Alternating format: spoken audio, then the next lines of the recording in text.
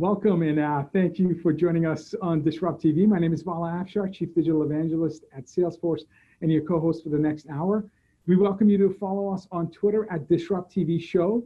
Send Ray, myself, and our distinguished guest your questions live using hashtag Disrupt TV, and we'll do our best to answer them. It's my pleasure to introduce my co-host. He's the founder, CEO of Constellation Research, best-selling author of Disrupting Digital Business. I regularly see him on TV, on Bloomberg and CNBC and Fox Business. In my humble opinion, he's one of the top futurists to follow on Twitter at RWAMG0. Welcome, Ray Wang, to Disrupt TV. Hey, thanks a lot. I'm here with my awesome co-host, Vala Afshar. He is the #1 follow for CIOs and CMOs on Twitter. A lot of insightful comments, author himself, and more importantly, on business television everywhere and keynoting to CEOs in places like the Harvard Club. Anyways, let's talk about our next guest and a very interesting conversation point, especially a very, very interesting topic that is picking up steam. So who do we have with us today, Vala? It's our privilege to start episode 175 of Disrupt TV with Irina Cronin, CEO of Infinite Retina. Irene serves as CEO of Infinite Retina, which provides research and business strategy to help companies succeed in spatial computing. So we're going to be talking about AI, augmented and virtual reality today.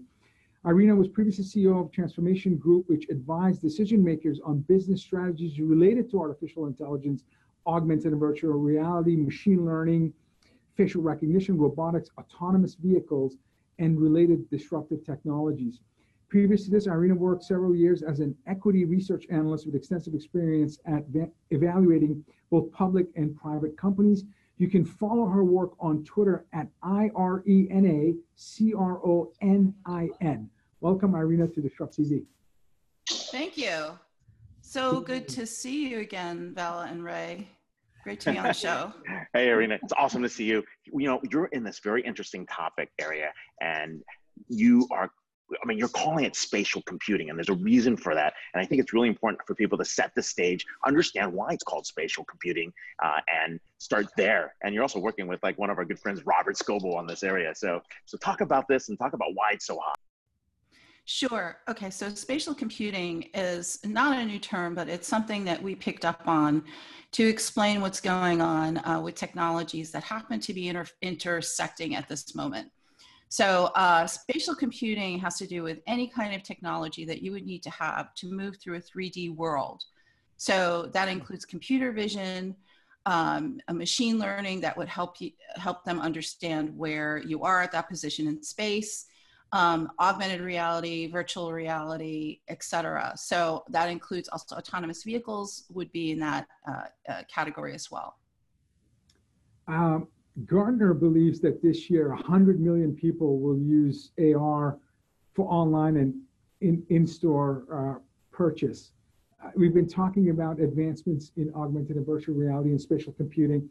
What excites you? What are some of the most interesting advancements that you've seen in this space? And which one of these advancements do you believe will help streamline and really accelerate, turbocharge the adoption of some of these technologies? Sure. It's interesting that whenever you have new technologies, everybody tends to focus on one or two new things that are happening in that industry. So for instance, with AR and VR, everybody is focused so much on headsets, right? So anytime you read any article, it's about whether this headset works in comparison to the other one and all that kind of stuff. When you say headset, you mean like an Oculus headset? Yes. As an example, Okay. Yeah, so for example, there's a wonderful headset that came out from Oculus, the Oculus Quest. We can get into that later. It will help a lot in terms of how the industry is progressing. But what I'm really, so I can actually talk about the Oculus Quest a little bit after this. I'm really into technologies that kind of are invisible, that enable the industry to move along. So for example, when you have voice interfacing. Yep. So one thing that will be really, really important when you have both AR and VR when it gets up to snuff is that it could recognize your voice commands really, really well. so that you can move along when you, let's say you do retail or anything that you do, even if you're playing a game, it can really know what you want in that particular app. Another thing that I'm really into is the mapping technology that is really happening with AR.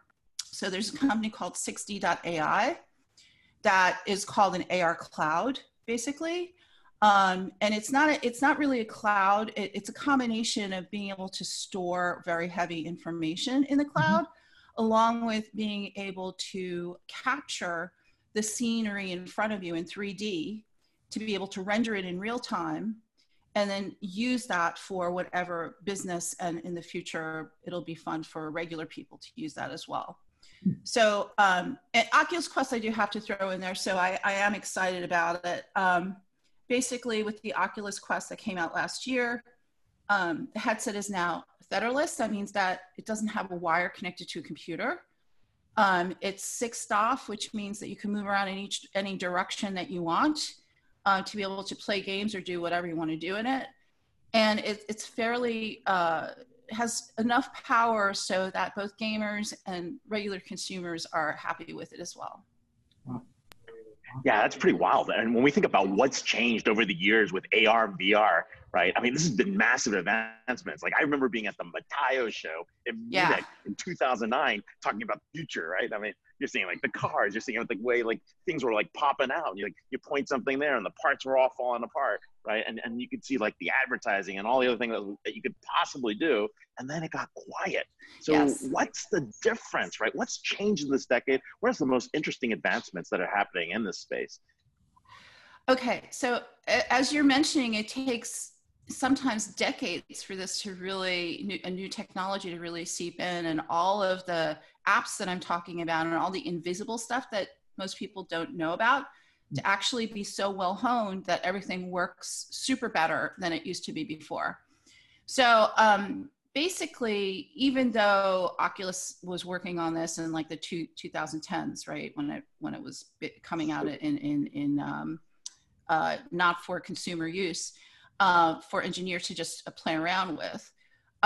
Ever since then, there's been a lot of changes having to do with the amount of power that you have in the headset. If you can see the pixels, basically for VR, especially, all kinds of issues having to do with outside light coming in and ruining your optics are being updated.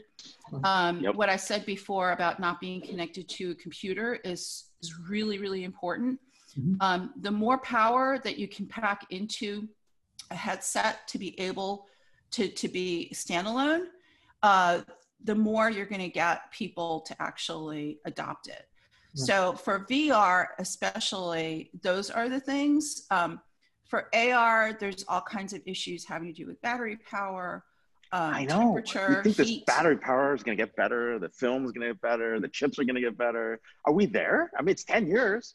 I think we're almost there, actually, because there are thousands of people working on this in different industries to make sure that this is happening. Large fruit company I know is working on something. I mean, we'll see if they do something. That's right. So the idea with Apple is that they let out leak something very strategically, that they're planning to have two headsets come out, one in 2022 and the other one in 2023. 2022, the leak is that that's going to be some kind of mixed reality VR AR kind of headset and software associated with that as well. The one in 2023 is going to be more heavy duty AR. So we're really looking forward to, Robert and I are really looking forward to the Apple headset. There are headsets coming out. Niantic just announced recently that they're working with a headset with Qualcomm so that they can actually show their games the way they've always wanted to. And they were not able to do that before because other headsets didn't accommodate what they wanted to do. So, and there are other players. It's the death. Yeah, it's also the death, right, of how you can actually, I mean, I can't talk anymore, actually, I'm not allowed to. Yeah, you get really into it.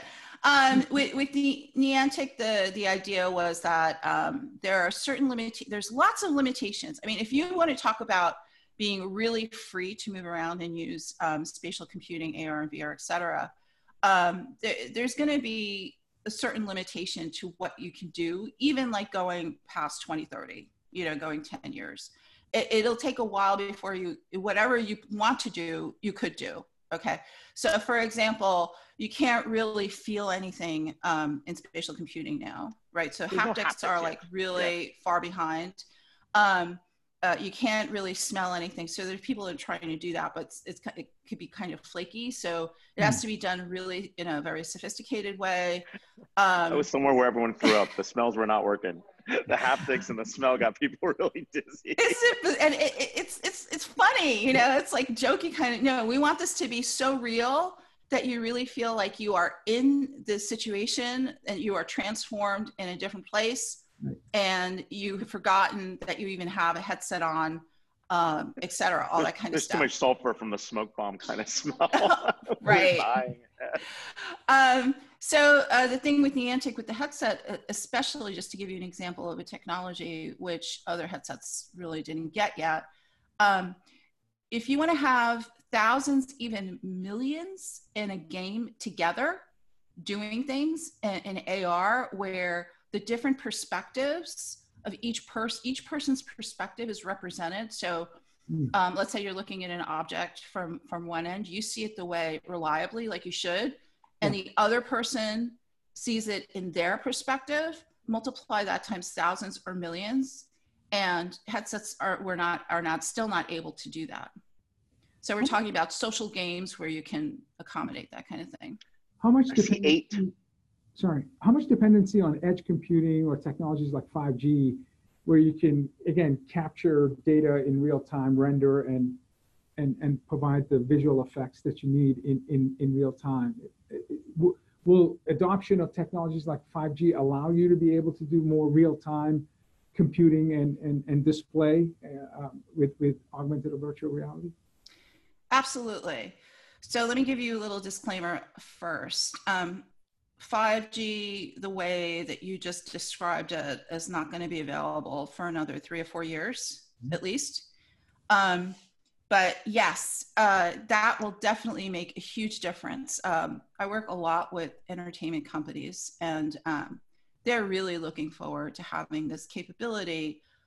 They are rendering live now, but it could get clunky, and it's not as much information as they'd like to put through in the pipes to be able to get everything done. So having full capability for 5G is awesome. Edge computing is especially important when it comes to headsets for AR. So you want to be able to have those images at the edge, whatever you're looking at, so it doesn't get held up at any point in the cloud. I'll give you another example about this. So we represent Mojo Vision for strategic partnerships, and they just came out of stealth. Basically, they're working on a contact lens that will give them augmented invisible computing. Okay, so for that kind of new technology, you definitely have to use edge computing, as you can imagine. So it'll be awesome for a whole range of different products. And same especially in installs, right? Stadiums and arenas and those kinds. You can do that. Yeah. So but what about robotic surgery? Right? Like, are we ready for that? Like, you get the whole headsets, you get a whole theater, people are doing like robotic surgery. Sorry. They've already, for that? They've done robotic surgery now for a number of years. Obviously not for everything under the sun. It needs a lot of FDA approval. And obviously patient, wanting to do something like that. So digitally speaking, outside of spatial computing for robotic surgery, it's not a big deal. It's happening. When it comes to using spatial computing, now that's a new frontier, using, let's say, AR. You wouldn't use VR because VR, closes you up and you can't see the patient. So you'd use something like AR, like an overlaid visual of AR on the patient in surgery. And there's a company right now called MediView that is actually working on that. Yeah. So I'd say that's about 2 or 3 years out.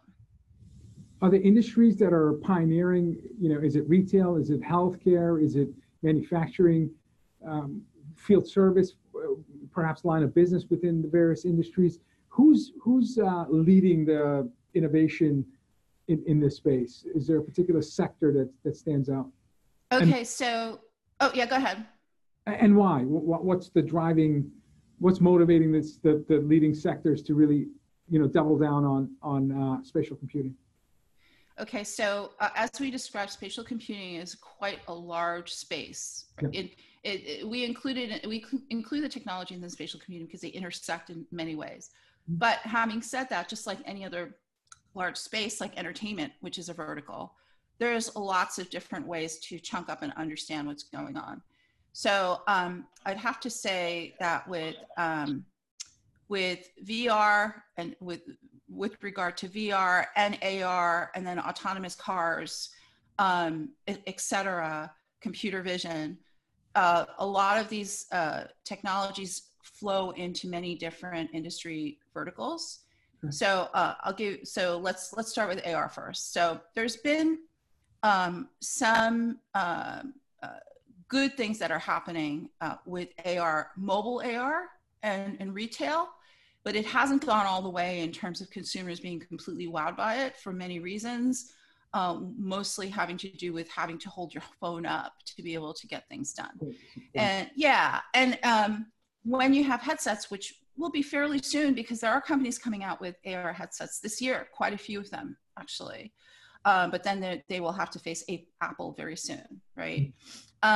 Once you have the headset, and we know that Salesforce is like really excited about having AR capability for their clients to use for comparisons in retail situations, even in supermarkets, wherever they go, because it can do a lot of things like comparisons between products, obviously for advertising and marketing.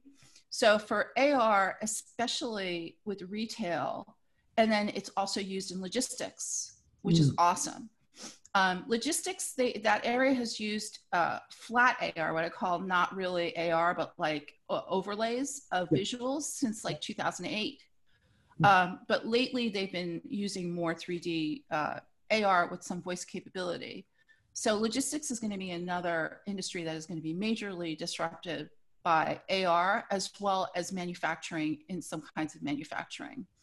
For VR is a little both more limited and wider in a way. So companies have been using VR for training internally. Walmart bought, many hundreds of thousands of headsets for their salespeople, right. But they're not the only ones. There are ones that are now doing tests for training. There's stuff with empathy, with HR, for issues having to do with workplace issues. So training is a really big area. You could also use VR in manufacturing for training there as well. Now, if you want to go into the other areas like autonomous vehicles, that's another boat. And flying cars, by the way, which we do think is going to happen, but maybe not within the next 2 to 3 years. Yeah. We were at Consumer Electronics Show, and one of our clients, Harman Samsung, demonstrated integration of CRM in the car, and to be able to safely operate a car and look at sales, marketing, customer service cases, opportunities, and leads, and have that projected on the screen was interesting. Before we get to autonomous level 4, 5, 6, where we can safely do these things, taking advantage of heads-up display on your windshield. Yes. Was pretty cool, and I thought well received. We believe that AR capabilities in cars, obviously now it's moving towards autonomous cars because it's all moving at the same time, right. Is going to be really huge. Even though there's some backlash from older consumers that of course like to have all the knobs in cars and stuff, but just like anything, once that gets, goes away, people get acclimated and they're like, wow, this is really awesome, right, to have this capability. But it's not only for practical uses. So AR will have a lot of practical apps and uses, and that's why it's wider than VR. But it will also include entertainment. So Elon Musk lately has been talking about including both VR and AR in his vehicles in the future for entertainment purposes. Sure, sure. While driving, I hope. No, I'm just kidding. Well, you know, Cruise just if you saw their model of what the new car is going to look like. Yeah, you I know. did actually. That's what you're sitting there and you can do whatever you want. You can work, you can have fun. Yeah, while you're driving. Well, here we are. It's Friday, Disrupt TV, and we've got Irina Cronin, CEO at Infinite Retina. You can find out more with her at Irina Cronin, IRENA CRONIN. She was one of our speakers at CCE this year, and more importantly, don't talk to her in Mandarin because she might be able to speak back. All right. So. Thanks for having me, guys. Hey, thanks a lot for being on the show. Appreciate it. One of the unknown facts. She's at the edge of new technologies, and what an awesome job she has, because all these cool vendors show her technology that might not be available for 2, 3, 4 years, and she gets to see and preview the magic of what's to come. It's our privilege to have 2 guests on our next segment. I'm going to start with Lana Finichel, Senior Manager, Organizational Excellence, Leadership Excellence at the Special Olympics. Being in the business of changing hearts and minds to create a more inclusive world, quality, sustainable, and efficiency are at the core of Lana's daily operations. The portfolio of projects that Lana leads range from leadership and capacity development of global leaders to the organization's operational planning, integration, global census collection, and data analysis. We're going to learn a lot about Special Olympics, and she was a winner. She was recognized at the Constellation Connect Enterprise Conference as a supernova, super thought leader. So we're going to learn more about that. We also have Petula Korsomalis, Senior Vice President and Product Management at Skillsoft. As Senior Vice President of Product Management, Petula is responsible for product development, innovation, user experience design, so important, including the launch of the award-winning Percipero intelligent learning platform. Petula leads a product organization in agile product development and lean product practices of prototyping, testing, and ensuring that we're building products that customers will love. And we actually have a testimonial right here. You can follow people on Twitter at POTOULA. Welcome both to Disrupt TV. Thank you so much. Hi. Welcome. We got a whole New Jersey crew here as I'm doing this from the New York airport. So, hey, think about this, right? I want people to understand, like most people probably understand what the Special Olympics are and what you're all about. So Lana, if you can share a little bit about that. And Petula, talk about why you guys came into partnership, because I think that's a very important story. One of the things that you guys shared with our guests at the Supernova Awards, at the Supernova Gala. So we'd love to hear a little bit about that, and let's start with that point. Sure. Thanks so much, Ray. Well, it's a huge privilege for us to be here today. In fact, I do hope that most of the people in the audience would know what Special Olympics is. But for those who don't, Special Olympics is a global movement that really unleashes the human spirit through the transformational power of sport. Really, what our end goal is to create inclusive communities around the world that are inclusive of people of any level of intellectual ability. And we do so using sport as our main vehicle. However, we also utilize additional channels such as education, healthcare, and then most importantly, community that includes the leadership component.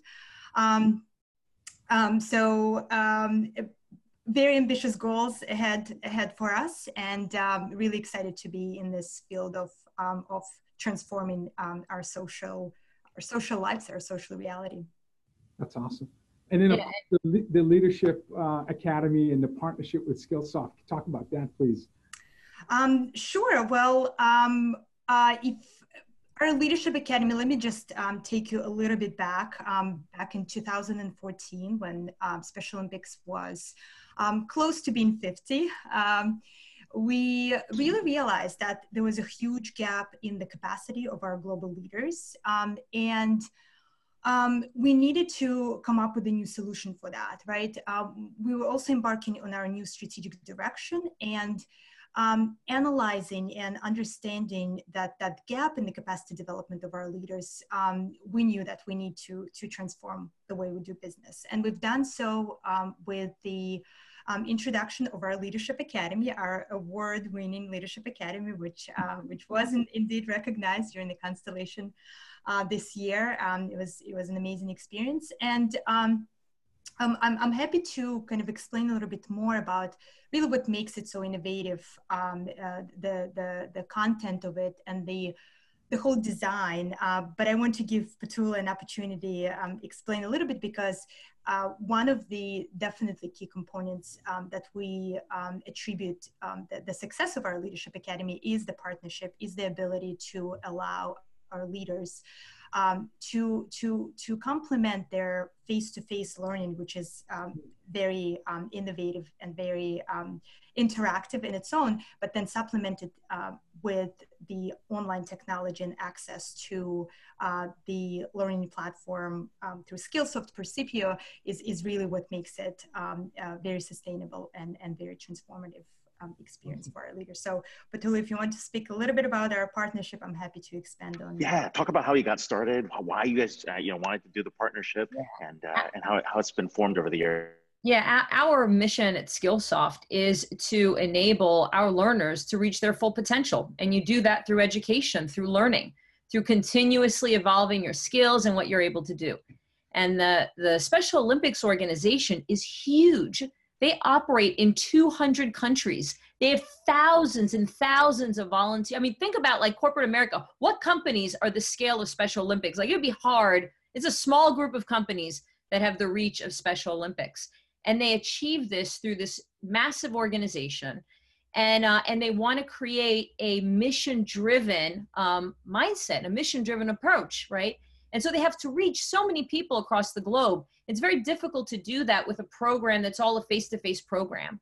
And so our partnership has been all about expanding that reach and creating that global reach to enable this global program for thousands of people. So we provide the platform. We provide a lot of the learning that's on-demand e-learning that complements and is woven really nicely into the Leadership Academy. So it becomes a two-part program. You have the face-to-face part of it, that lasts for a period of time. And then you have the whole rest of the year where we motivate and we engage learners to keep going in their learning. So it's been the technology you provide is something that allows everybody to come together. Talk a little bit about that. Yeah, our platform is a learner experience platform. So it's designed all about the learner. So it's designed to remove the friction and the barriers of learning, right? It's possible for learning to become like your New Year's resolutions. We're still in January, so I can say that. Like, you have really good intentions, right? And then life gets in the way. There have been some studies that one of the thought leaders in this space, Josh Bersin, has said that people have like 26 minutes a week to learn, right? And when you think about the pace of change, that's such a precious time, and you want to spend it as well as you can. And, what we focus on is how do we make the most of the time that our learners have to learn, and how do we remove all the barriers and the friction so that they can learn more and it becomes just part of their regular life. They go to work, they learn, it becomes a cycle. Skills are changing so quickly, pace of change is accelerating, and you have to keep up. We want to make it easy for Special Olympics leaders to be able to keep up and expand their skills, and for the Special Olympics organization overall to have access to this platform. And just to add, because from our perspective, operating in the environment of limited capacity and limited resources, we have to engage our diverse audiences from around the world. And we do so by organizing our leaders in cohorts, typically done by regions. And we do provide the opportunity for face-to-face interaction. However, for us to be able to also give them an opportunity for that ongoing, for that continuous learning, for access, for the continuous development as leaders, really and truly would have not been possible without their access to the online platform that they have. That's awesome. So, I mean, so you have 200 countries, so obviously distributed model, that's a challenge. You have a framework around competition and athletes. You have a goal of diversity and inclusion. So all of these requirements to build a learning path, is this unique to Special Olympics organization, or as you develop this, what were some of the commonalities that you saw developing this particular learning platform for Special Olympics versus, other enterprise and businesses? Yeah, so our platform, Percipio, is a platform that thousands of customers use. So it wasn't specifically designed for Special Olympics, but a lot of the content that is valuable for leaders of all types of organizations are exactly what Special Olympics was interested in. So when you think about leadership, there's really three parts. There's leading yourself. How do you have executive presence? How do you manage with accountability, with empathy, with emotional intelligence? So that's like leading yourself. Then you're leading your team. How do you build a high-performing team? And then you're leading your business. How do you build innovation? How do you build a culture of execution? And execution and project management is so important with Special Olympics. They're managing these massive events with thousands and thousands of athletes, and they're growing tremendously in Asia and India. They have huge numbers of people. And so, you're trying to train so many people to deliver these events with excellence and with the culture of inclusion. And a lot of that has to be taught. And that's what Lana and her team have taken on, is how do you teach that globally? That's amazing. That's amazing. No, it's important. And you've got, accessibility issues that you have to address. I mean, so it takes a very complicated platform to do that. So tell me, what are some of the popular courses? What are people doing here? Is there something that's like more popular than others? Like, It's a leadership academy. So I'm always curious as to see what are hot courses and what's happening. So the leadership courses that the Special Olympics team is doing is focusing on leading yourself, your team, and your business, right? But some of the most popular courses are things that everybody needs. Communication, writing effective emails and instant messages, if you can believe, is one of the top courses. Other types of business communication are really popular. Teamwork is very popular, how to be an effective member of a team. We have a lot of customers, including Special Olympics, that see themselves as in service of their customers, right? So there are a lot of customer service courses that are very popular, like how to interact with your customer, how to give good customer service. And then we have other courses that are more around technologies, right? So when you think about how jobs are changing, right? Even a job like a receptionist, you can't really be a receptionist if you don't know Microsoft Outlook, if you don't know Yammer, if you don't know CRM platforms, if you can't set up a meeting space so that there could be a multimedia presentation in that room, you can't be a receptionist anymore. And so we have all that type of training in the platform. You've got life skills, you've got other things that are different advanced courses. Exactly. That is crazy. And just to add, I actually want to highlight that from the organizer perspective, right? Having the visibility, some of the access to some of the data analytics that your platform offers us is really invaluable, because as Petula mentioned, what really beneficial for us is that we can supplement the content that is developed and delivered face-to-face, and then give that opportunity to continue the leadership journey for our leaders on their own time. And obviously the content that we curate for them corresponds with what we deliver face-to-face.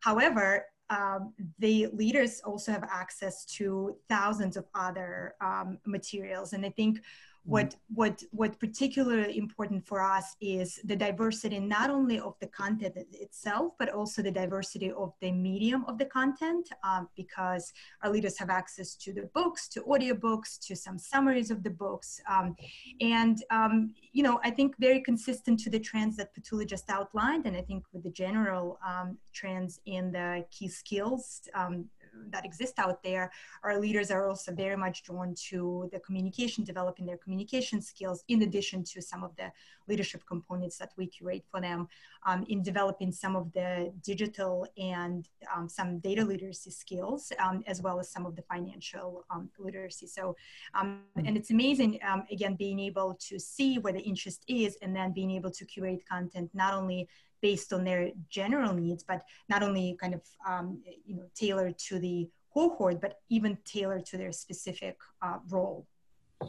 Yeah, we're able to look at some search terms that learners put into the platform, and you know, we have one of the most commonly searched terms is Excel, and that's a tool that everybody uses, right? And also time management, which is interesting, like how you manage your time to fit everything that you want to do into your day is another very popular search term, and we're able to share a lot of that insight with clients like Lana so that they can tailor their programs to their learners. Well, do you have a sense of how much of the content is hard skill development versus soft skill? You know, Excel versus time management, or empathy, or listening? Yeah, yeah, it's a great question. Among our top courses, I would say in aggregate, it's about 50-50. Sure. So about 50-50 in aggregate. So being a good listener is actually one of our top rated courses. You know, we have a lot of communication teamwork courses.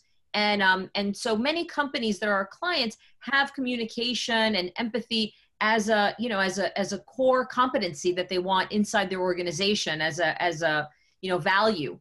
Right. And so as a result, a lot of learners from across a lot of organizations take things like that, ethics, how to, you know, how to prevent workplace harassment. We have a lot of those types of courses as well that are really popular.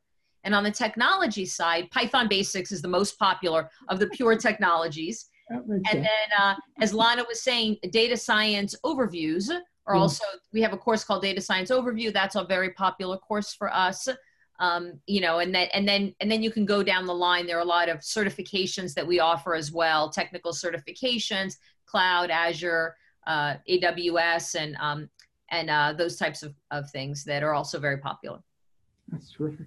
That's terrific. Wow, soft skills, hard skills, you know, technical skills, coding. I mean, this is everything in one place. That's pretty wild that you're able to do that. What's the cultural change, like, to get people excited, to get them to take to learn? Like, what's required? Yeah, and a follow-up to that, like, did you apply gamification principles to incent leadership at Special Olympics to take these courses, or how did you create energy and buzz around leadership and excellence? Which, frankly, or they're all ex-athletes. They're highly competitive. Yeah. That's definitely a component. Definitely. We, you know, there was some culture change for sure, and you have to realize that it is a very diverse group of people who are engaging, right? I think one of the points that was truly revolutionary, in addition to sort of just instilling that culture and making and being able to provide the curated material, was the introduction of the app. So that was quite a recent development, and prior to that, all of this content was available. It was accessible online, but through the computer, through laptop, and we saw that it was definitely a much lower uptake among our audiences. And then when the app was introduced, and that allowed, you know, it's obviously then tailored into the overall lifestyle, right, that people have nowadays. So being able to listen to the content on the go, in the car, on their mobile when they're waiting, and stuff like that, that really, we see that has driven the number of participants in taking. Has it created a more of a community environment? You know, when I read something, or when I listen to something, or watch something that's interesting, immediately I share it on Twitter. And so Twitter has become my personal learning network. I feel like it's the largest community college in the world, because I'm learning from venture capitalists, startup founders, folks like yourself. So this spirit of, when you learn, teach, and when one teaches, to learn, have you sensed that the leadership across 200 countries are becoming more of a family, community, more of a connected ecosystem as a result of this access to a platform that delivers all this incredible learning?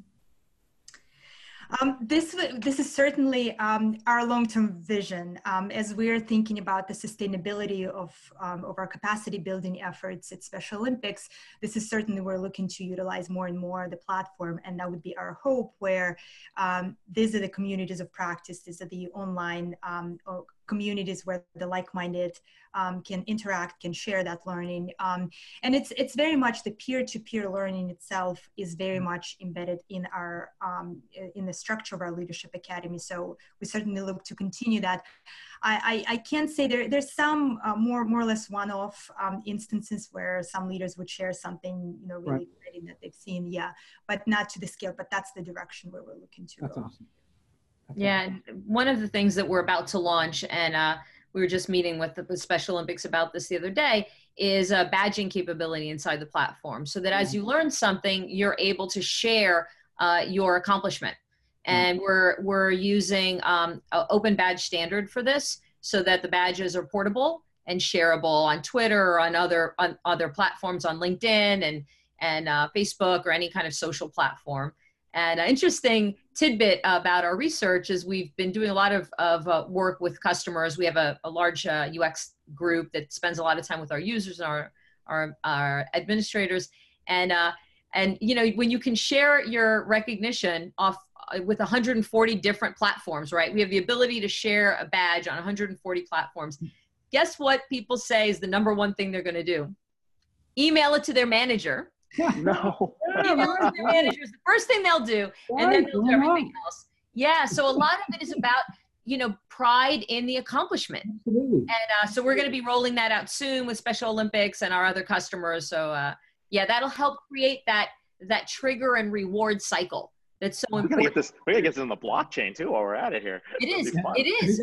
Yeah, the one that we're doing, the badges that we're doing are actually independently verified through a blockchain. Oh, wow. That's important. Yeah, the reason that that's important is because we want the learners to take it with them. We want it to belong to the learner. So if the learner's no longer working with Special Olympics, so they can't access Percipio, they have to be able to verify it outside of this platform.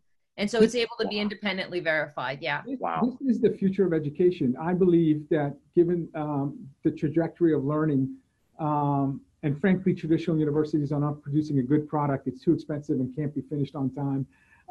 That over time will have more value, especially for digital native companies that value education regardless of where it is, where it's sourced from, as long as it's credited. So having it on a distributed ledger verified by Skillsoft, I think, is important. But that's the future of education.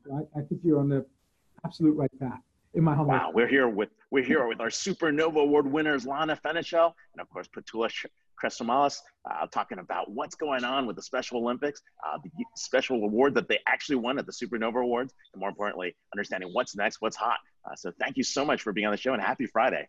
You were terrific. Friday. Thank you so much. Thank you. Thank you for teaching us. That was awesome. It's inspiring to see large-scale global organizations lean into the principle of diversity, inclusion, and continuous improvement. That's what every company, every organization needs to do.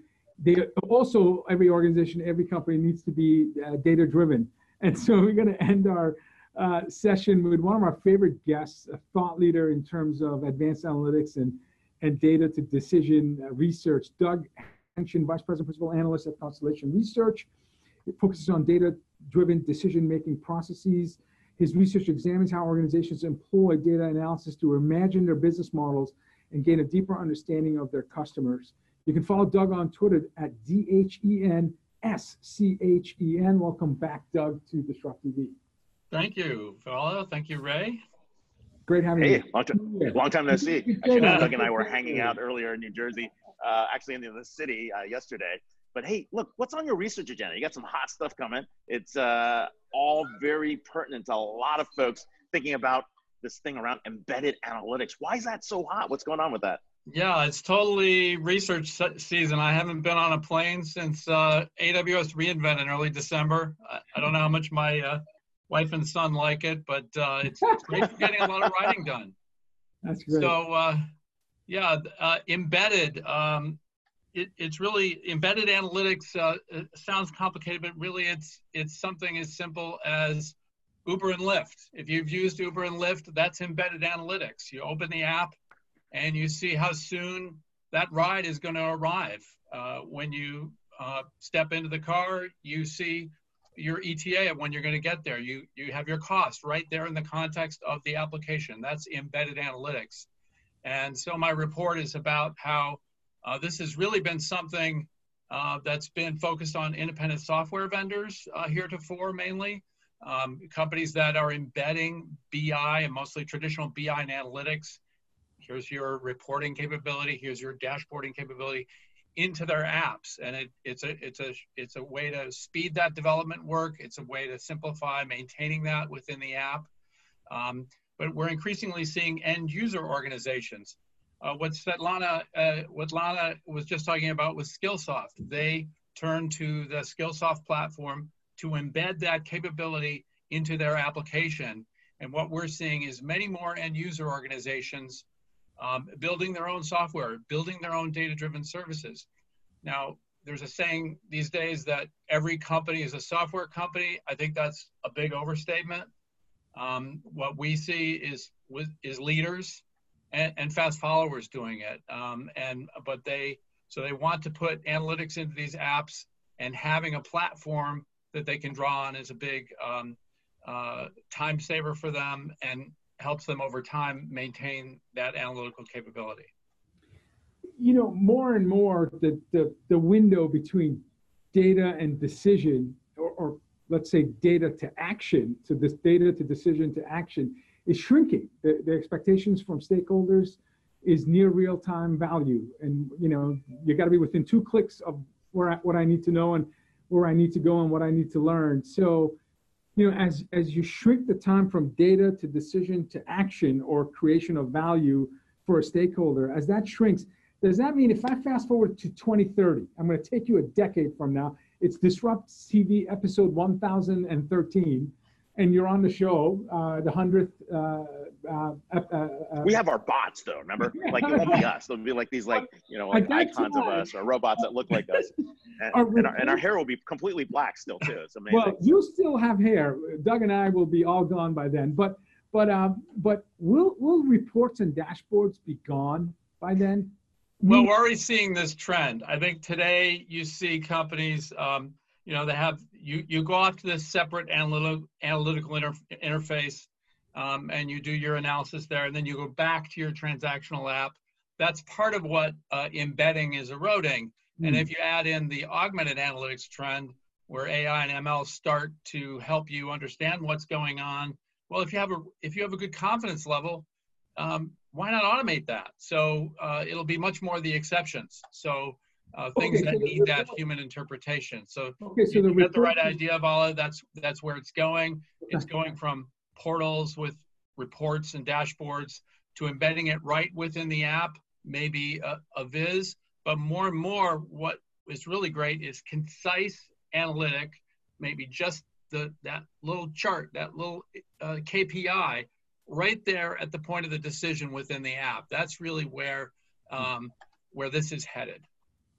And the reports and dashboards will capture exceptions. So, you know, these are all of the, you know, abnormal behaviors observed in maybe a trend. And if you want to, as a supervisor or a manager or someone that's overseeing the operation, you simply click into the exception-based reporting, and then you get specific, you know, recommendations in terms of. Actually, I'm thinking more that the report and the dashboard will be there for historical value. Maybe the dashboard there for the quick look at somebody who's just wanting to monitor the situation. But for those who are doing that work, the exception will be surfaced right there in the transactional application, not in a separate analytical interface. Yeah, I agree. So it's right there with the context of the work that they're doing. They don't need to navigate or swivel chair between their transactional application. So that exception would be surfaced right there in the work itself. Yeah. And you see innovators, you know, doing this all over the place. It's almost Super Bowl season here. You can't have escaped this, you know, Patrick Mahomes and Aaron Rodgers with their app of the, you know, their "Don't mess with my discount," right? That is an embedded analytic. Yeah. And in this case, State Farm is a fast follower. You know, Geico and Progressive did this a couple of years ago. Right. So State Farm is there being a fast follower, but that's what they're doing. This is an app. It's not an analytic. It's not a report. It's not a dashboard. Nope. But it's right there in the app. He can see whether his discount is being threatened. And this is next best action. This is next best action right there. It's amazing. Yeah. And Irina was our first guest. So you're talking about using different space around you to display insights and recommendations. When I say 2030, is it even an app? Are we? Is it something that surfaces on your smart glass? You talked about contact lenses. I'm plugging it into your skull, man. Yeah. Could be a heads-up display on the windscreen of the car. Could be something that pops up in your on your smart glasses or your contact lens. So it's not your limit. Android typical app. When we think apps, we're thinking you're going to a smart device and you're pulling information.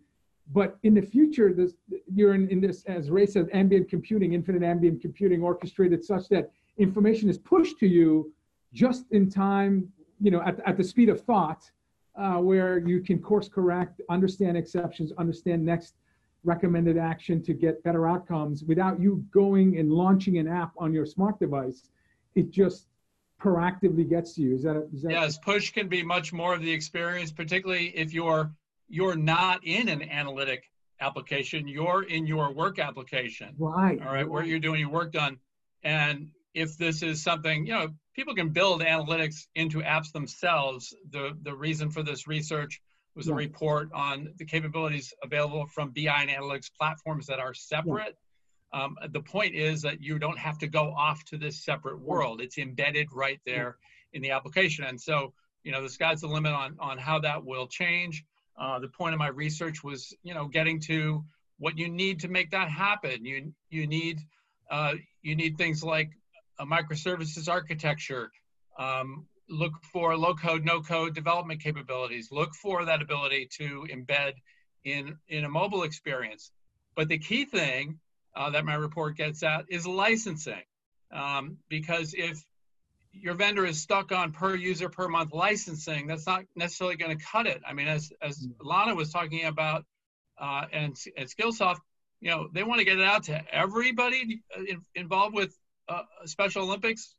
Per user per month is not going to cut it. You need CPU, you need usage, you need volume. You need to look at some sort of flexible model for a truly distributed analytical environment. I mean, we talk about self-service today, but if you really want to get data-driven decision-making to everybody is a lot of seats. And so we're going to see not only technology differences, we're going to see licensing differences, and that's crucial. All right, switching topics here. There's some report I'm supposed to get out that I haven't gotten out yet. Let's talk about it. Along with your short list, Ray, Aubrey says. Oh no, those are done. Those are done at 4 a.m. So what is this AI study, which you were one of the architects of? So we've been surveying folks. This is our 3rd year. So go for it. It's coming out soon. I think the notable stats, 83% of our respondents, and these were mostly CXOs, 83% have deployed AI in some form. The caveat there is that AI is not one thing, it's many things. It's machine learning, which has been around a long, long time.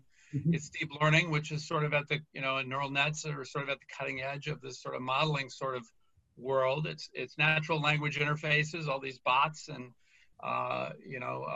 human interactive experiences. It's machine vision. It's really many things. So 83% having some form of AI in play, not a surprise. Another key stat, 56% of our respondents say they want to automate, that's a key goal. And meanwhile, when I go to a lot of vendor shows, sometimes they're, oh, no, don't worry, it's not going to replace humans.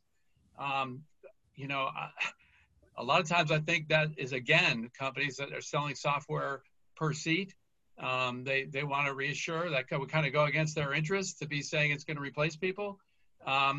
If you go to a new part of my research domain is intelligent process automation, the RPA vendors, AI, orchestration, a lot of these technologies are coming together. And I think, if you talk to vendors in that community, they very much want to be replacing work hours. They're not necessarily saying they want to replace jobs, but they certainly want to be replacing tasks. In some cases, they are replacing many jobs, and they're proud about it. I was at a IPA or a RPA event last year, and these end user companies were crowing about how many hours they were replacing. And one large telco, a global telco, was talking about sort of the differences in how they had to couch that job replacement. In Europe, where these customer service rep jobs were kind of protected, they were shifting work. In South America, where they couldn't keep people in the job, they were simply, as those employees would attrit, they would replace them with digital workers. So there's going to be a change in psyche about jobs. This week, there's certainly controversy about it. The CEO of Google was saying on Sunday that we should regulate AI, but I think he's kind of getting out ahead of the politics. I think a lot of these regulations are inevitable. We're coming up to Davos last week, and I think he's just kind of beating them to the punch of talking about this and getting ahead of coming regulation. I don't know any major research firm that's projecting a net negative in terms of jobs as a result of AI. Even I think Gartner said 75 million at risk, but 133 million new. So will Constellation be one of the first research firms that projects a net negative as an impact of AI in near term or long term? I'm not projecting any such thing. I am very positive about the changes that this brings. Just different. It brings about new jobs. Look, we're in an environment today with 3.5% unemployment. Right. We're finding population declines. We want to find enriching jobs. We want to find enriching work. I'm not afraid of the consequences. I think we're creative, and we're going to find ways to work with technology, not have it be an adversarial situation. Right. I mean, the other way to look at this is we've got global population decline forecasted 20 years from now. China's population dynamics are going to look like this. India's going to flatten out over time, right? The U.S. is still going to be kind of like, it's growing, but not in the replacement population numbers. Europe is down. Latin America will also flatten out. So what is going to happen is this concept of really, do we go fully, as Doug was saying, intelligent automation, or do we augment the machine with a human so they can learn from the human, or do we augment the human with the machine so that we can actually move faster, or do I actually trust human judgment, right? And that's going to be the biggest question in the decade is like, when do I trust human judgment versus what's happening in the machine? And do we train the machines and the humans at the same time? Because if we don't, we're going to lose intuition, and the humans and the machines are going to not going to learn the nuance. And I think that's going to be very, very important. Do you think we've had honest dialogue in terms of impact of automation and autonomy in business? Do you feel like, so the Google CEO did first day of Davos talk about regulating AI, but we work with a lot of companies that outsource call centers. And as someone who ran call centers for 10 years, I actually think 50% of call center functions can be fully automated with the technology we have right now. But do we hear companies really talk about how much automation will significantly impact with chatbots and live agents and ability to really return material authorizations, as an example? In my prior company, that was almost 50% of all transactions into a call center. That's a pretty simple decision tree that I have no doubt today could be 99% automated. So it will impact, unless you can reskill your, for example, service employees, it could very much impact headcounts. Oh yeah. Especially if you're driven and definitely. But I wouldn't look at the call center as the only place where jobs exist. I mean, that organization doesn't exist in a vacuum. Sure. Absolutely. And it's going to be that scenario that what Ray was talking about, where there's pure automation, there's automation aided by humans, there's humans aided by automation, and then there's pure human. The augmentation is going to have an impact on all of that. And I don't think we can bury our head in the sand. Right. I don't think it is very honest and helpful to say, oh, this isn't going to replace jobs. I had interesting conversation last night. Ray was there with exec from IPsoft talking about, let's talk about tasks. Let's not talk about jobs. Jobs kind of politicizes it.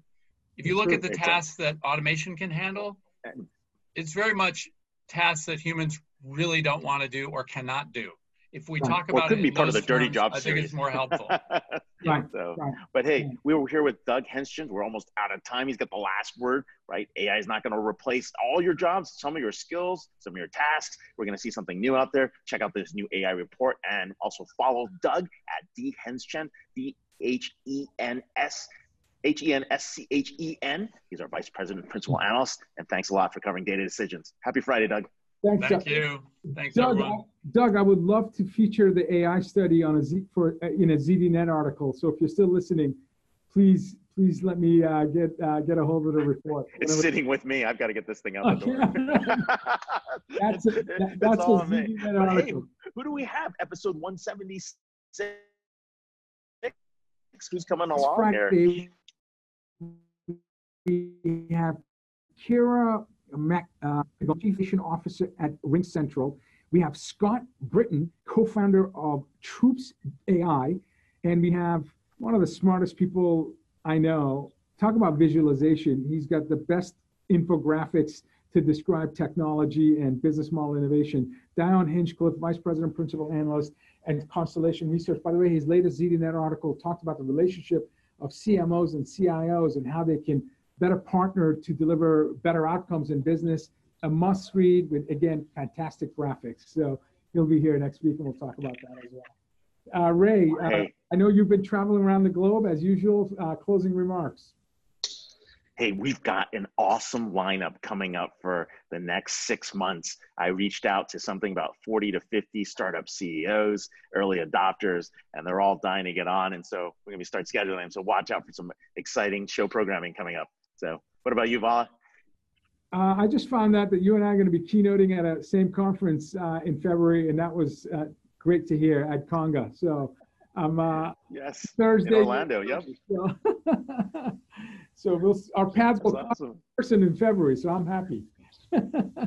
Oh, very, very cool. So, all right, well, awesome. I think Thursday is the Ambient Experience Summit too. So we'll catch up. So, anyways, hey, it's Friday. It's Disrupt TV. Thanks a lot for being on the show, everybody. See you. Bye-bye.